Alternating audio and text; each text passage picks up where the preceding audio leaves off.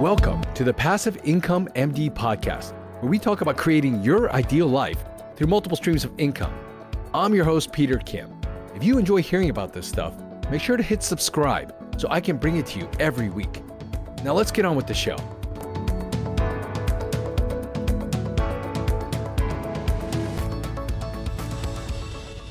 I'm going to be talking to somebody probably pretty well known to most of you. This is Dr. Stephanie Pearson. She is part of the dynamic duo known as Pearson Rabbits. They are a huge healthcare company where they actually healthcare platform, I like to call them actually technology company, where they've helped thousands of doctors and healthcare professionals protect their most valuable asset, their ability to earn income. They do a lot in disability insurance. You've probably known about them. You've heard their story in so many different places. I'm going to let her introduce herself. She is an OBGYN, but she somehow came to grow and build and really lead this amazing business. And we're going to talk a little bit about how she transitioned from someone who grinds in her business to someone that actually leads and becomes more of an owner in her business. And I know a lot of you are in that point or at that point where you're starting to grow your businesses, but now you're trying to figure out, how do I transition to the next level? How do I scale this? How do I leverage my time better? How do I become how does it become more sustainable as a business? And so we're going to talk about all of those things today. Stephanie, how are you doing? Hey, Peter, how are you? I'm doing great. Thanks for having me back. Awesome. Well, I mean, I love hearing your story. I know it because I've talked to you so much. You're such a great person. You've always been great in terms of sharing it. But do you mind giving people, let's go into it, kind of how you got to be where you're at today in a really kind of a short, abridged version of that. So I'm going to kind of help guide this for you. Tell me in your own words really quickly, what is Pearson Rabbits exactly? I called it healthcare tech platform, disability. It's a lot because there's so much to it now, but how do you describe it? Honestly, we are an insurance advisory brokerage firm. We help physicians, other healthcare providers, really anybody who needs our help. We've figured out, lots of docs are married to non-docs. So at the end of the day, we'll take care of anybody. But we really educate and empower people to make good decisions for disability and life insurance. We have really built in my opinion, a well-oiled machine, have embraced technology to a certain degree. It's not like online dating. There's a lot more that goes into disability underwriting and advocacy. So we're not, we're not a term for life, right? We really spend a lot of forward time prepping people, educating people, creating realistic expectations. And so we really spend a lot of time up front so that when people get their decisions, there are no to minimal surprises. Let's talk about a little bit about how this story began. I mean, you are people know you as an OBGYN, but you're no longer an OBGYN. And then how did all of that happen? And then ultimately, how did that lead to you being, helping to really found and really, just really grow this company called Pearson Rabbits? So I do still, first and foremost, consider myself a physician. So sorry, it hit a little bit of a chord. I am no longer practicing. Right. Yeah. I'm no longer practicing OBGYN. Sorry. So super quickly, I was injured during a difficult delivery and my patient ruined my career. I had a shoulder injury that got operated on. My recovery didn't go well.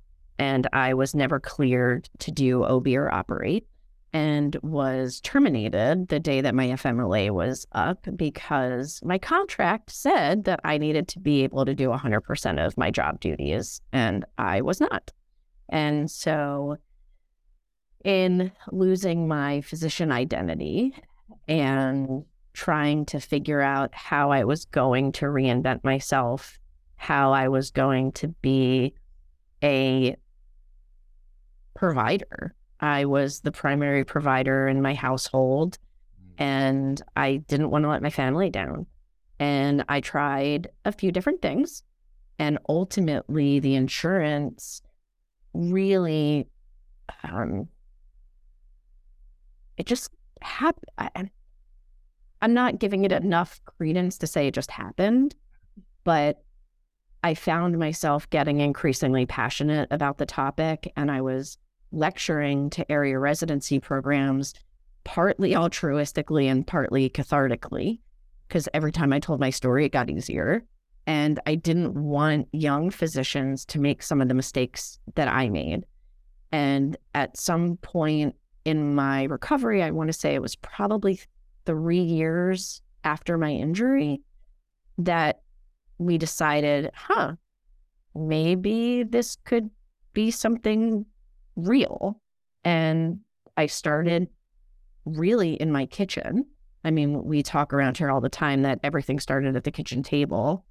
I did this for about a year by myself. And then Scott and I partnered up, and he had been integral in getting me into the business.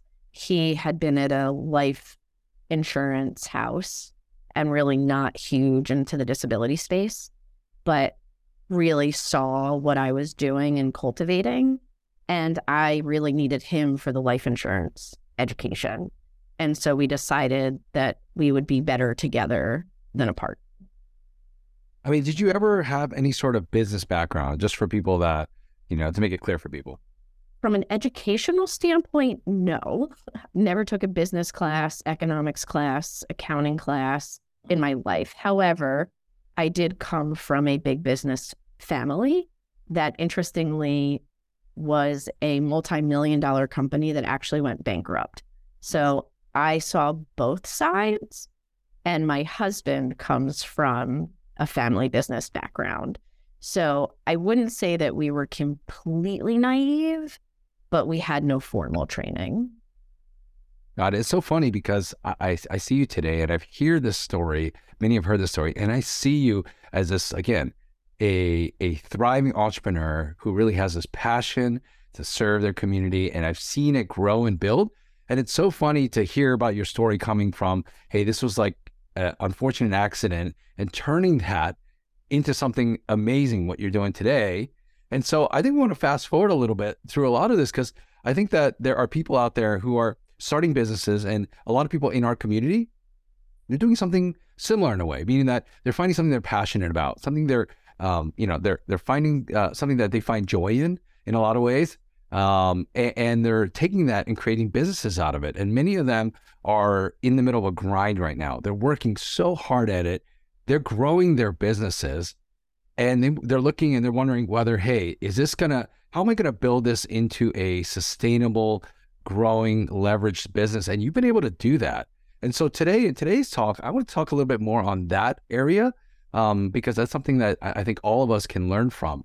So when did you transition from, when did you at least mentally start transitioning from that point where you were just working really hard growing this business to a place where you're like, you know what, things have to change a little bit in the way we operate things?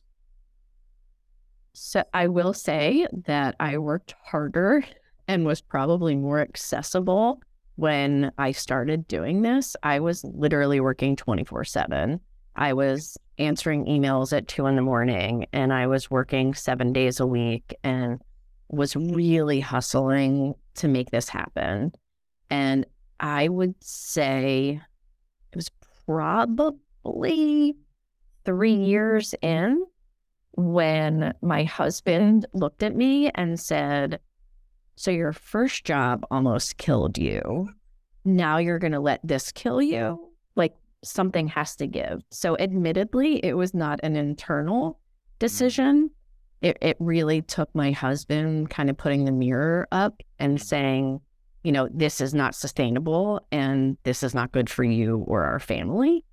And so we really got our executive team together and really looked at, okay, what was each of us really doing? And I have to admit, looking back, it was probably one of the mistakes that we made.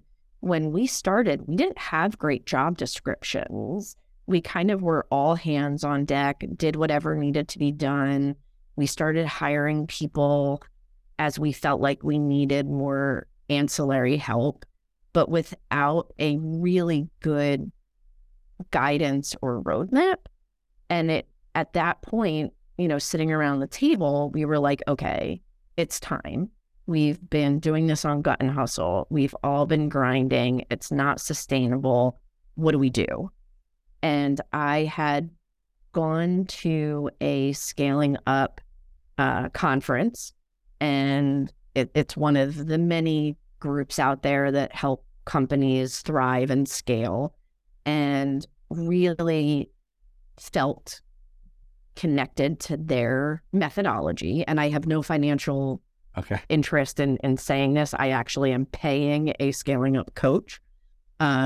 But I had read the book, and I had now been to this conference, and we interviewed maybe a half a dozen business coaches. And it just so happened that the scaling up coach was the one that we all agreed on as being the most culturally fit. And we felt that he had the most to offer to help us get from A to B, right? We realized that we were growing pretty quickly, and we didn't want to get stuck in the mistake of companies growing so fast that they actually implode. We wanted to be part of that, successful, moving forward, sustainable company. I mean, do you mind sharing what that system is? Again, I know that you're not just one system out there, but just curious what that is. So there are many parts to it, but basically we started with a 2-day offsite with just the executive team, really getting in each other's heads, getting in each other's spaces, creating, okay, what are our job duties, right? What does the CEO do? What does the president do? What does the CFO do? What do we want our producers to do? What do we want our internal people to do? What is our 10-year goal? And let's work backwards. So we set this 10-year, they call it a BHAG. It's big, hairy, audacious goal. And we put it on paper and we put it up in the room, right? And then you work backwards in 3-year intervals. Okay, so if we want to get to there at 10, what does that mean for us in each 3-year increment? And let's work backwards. So we were looking at our next 3 years, which we're in the middle of right now. And okay, well, what do we need to do in year 1? What does that mean for year 2? What does that mean for year 3? Who do we have to bring to the table, right? We actually, for the first time, set true measurable metrics and KPIs, right? So key performance indicators. And we each had to come up with personal ones, with company ones. We came up with truly a roadmap to get us where we wanted to be. And he has been amazing, even in facilitating interpersonal things, because when you do have 5 people on the exec board, we're not always going to agree. And we needed help kind of from an unbiased onlooker who had been successful doing this in the past, right? So we weren't his first pony show. He has helped other family businesses scale, non-family businesses scale. We knew that we wanted somebody that had some family business background because we're 2 married couples that are the owners of the company. And so he's been really integral in helping us with both our interpersonal relationships and the business, and really for me personally, helping me delegate and let go of things. And it's been a work in progress. How did you find somebody like this? Did you just Google? Did you ask for recommendations? Like how do people find resources like this? Because I think that's where people get stuck. So part of it was word of mouth, right? So there are 5 of us on the exec team. And we each kind of asked around people that we knew in the business community. As I had mentioned, I had read the Scaling Up book, and in the book, it gives you a website, right? Like how to reach out. Oh, is that literally the name of the book? Scaling Up book? Yeah. What is the... Scaling Up. Okay, I thought it was a book about Vern, scaling, but it's actually called the no, it's Scaling Up actually book. called Scaling Up. Oh, okay. Um, All right. Vern Harnish is one of the creators, Okay, cool. and taking a little bit of a step back, part of the reason I was drawn to them in the first place is I have always been fascinated with the Ritz-Carlton and how their company has grown and how they've built culture. And initially, we started our company with some of those um, ideas of having daily huddles and having core values that we talk about and having a mission statement and checking in with our employees every day and treating them like ladies and gentlemen and not employees. And part of scaling up is built on the Rockefeller habits and the Ritz-Carlton. And so that's what drew me to them in the first place. But literally, I reached out to them. They sent me a questionnaire to fill out, right? They basically have like a coach headhunter. And we got to interview a couple from them, but we also interviewed people from different models to see kind of where we felt the most comfortable. Hmm. Now that you've been working on that for a couple of years, like what does it look like today from a business standpoint, from how you operate, run the business? I'm sure it's a work in progress always, but what does it kind of look like today versus what it looked like when you first started with them?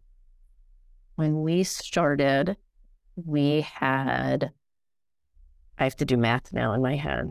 We had 13 employees. We now have 22. We did not have this roadmap. Now we do. We didn't have, true job duties. Now we do. And I think most importantly for me and our listeners is I went from being the CEO, owner, top producer on the phone all the time to more of a traditional CEO, medical director role. And so for me, I am truly out of the office every day by 5. I do admit I still come in on the weekends in the mornings while my kids and husband are asleep because I just like it. I mean, truthfully, it's not a, burden on my shoulders. I truly enjoy what I do. And so I'm not actually taking new clients personally unless they come through warm introductions. So if somebody goes to the Pearson Rabbits website and goes to schedule a call, I'm not there. And part of that is because I'm now working on the business instead of in the business. And that's been a really big transition for me in that now I'm building up other people. I've become more of an internal, I guess, coach or mentor to the producers that we've brought on. I personally train them all. I review all of the intakes that come in. And we ask a lot of information up front because we care so much about this education and creating realistic expectations. And so I can pre-screen because I have medical background, right? So I can say, okay, these are the questions that you need to ask. These are the things that are probably going to happen. And it's allowed me to check in with our employees more. I have meetings all the time, but they're great, right? It's more of making sure that we sustain our company culture, which everyone probably realizes that COVID shifted everything. We're still a hybrid company. Most of our employees work from home. We make each team come in once a month for FaceTime and team building. But this allows me to have more Zoom meetings and work on, strategic partnerships and planning and more of the vision work than the day-to-day grind. Right. More like a true CEO, like, Correct. running and growing that business. And Correct. it's been great to see you do that. And it's been, that's why I brought you here to learn from you. I mean, if someone were kind of, in that earlier business stage where they, they're starting to feel some of those symptoms of like, hey, I'm running up against the wall. This may not be sustainable, this kind of stuff. And it took someone else external for you to kind of make that transition. Like looking back on that, when do you think is a good time for someone to think about the concept of scaling and to think about those things? Is it ever too early for someone to do that? No, I kind of wish that we did it in the beginning. I mean, that's one of those things we joke around about, that it is kind of amazing what we were able to do on Gut and Hustle. I think had we, and I don't know, right? Because there's that on the one hand of, would we be what we are if we didn't have that? Mm-hmm.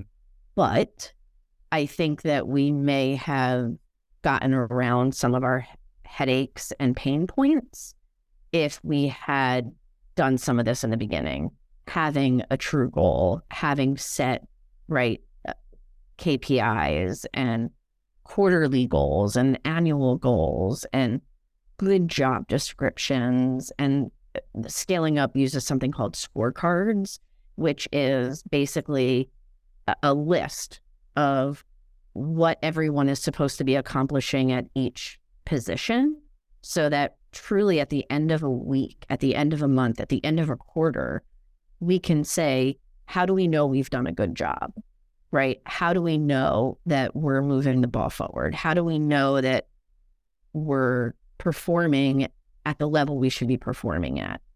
And I think had we had that at the beginning, we may have gotten here faster.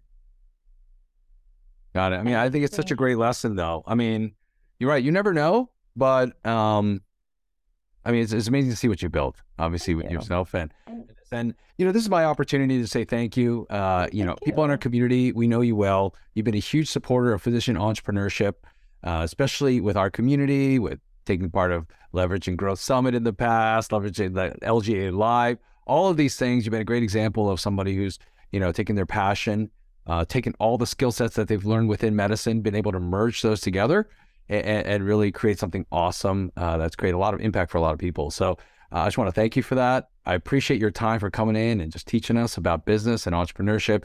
And I know there's some amazing things to come, and I look forward to talking again soon. Thank you, Peter. And thank you for all your support. This has been so fun getting to know you and your community, and any help that I can give, I'm open. Awesome. Well, thanks, Stephanie. Thanks, Peter. Bye. Enjoy the show? Let me know by dropping a review in the podcast app you're listening to us in. And if you haven't already, make sure to hit subscribe. Are you a part of our community yet? Join thousands of physicians who are also on this journey to creating their ideal lives through multiple streams of income.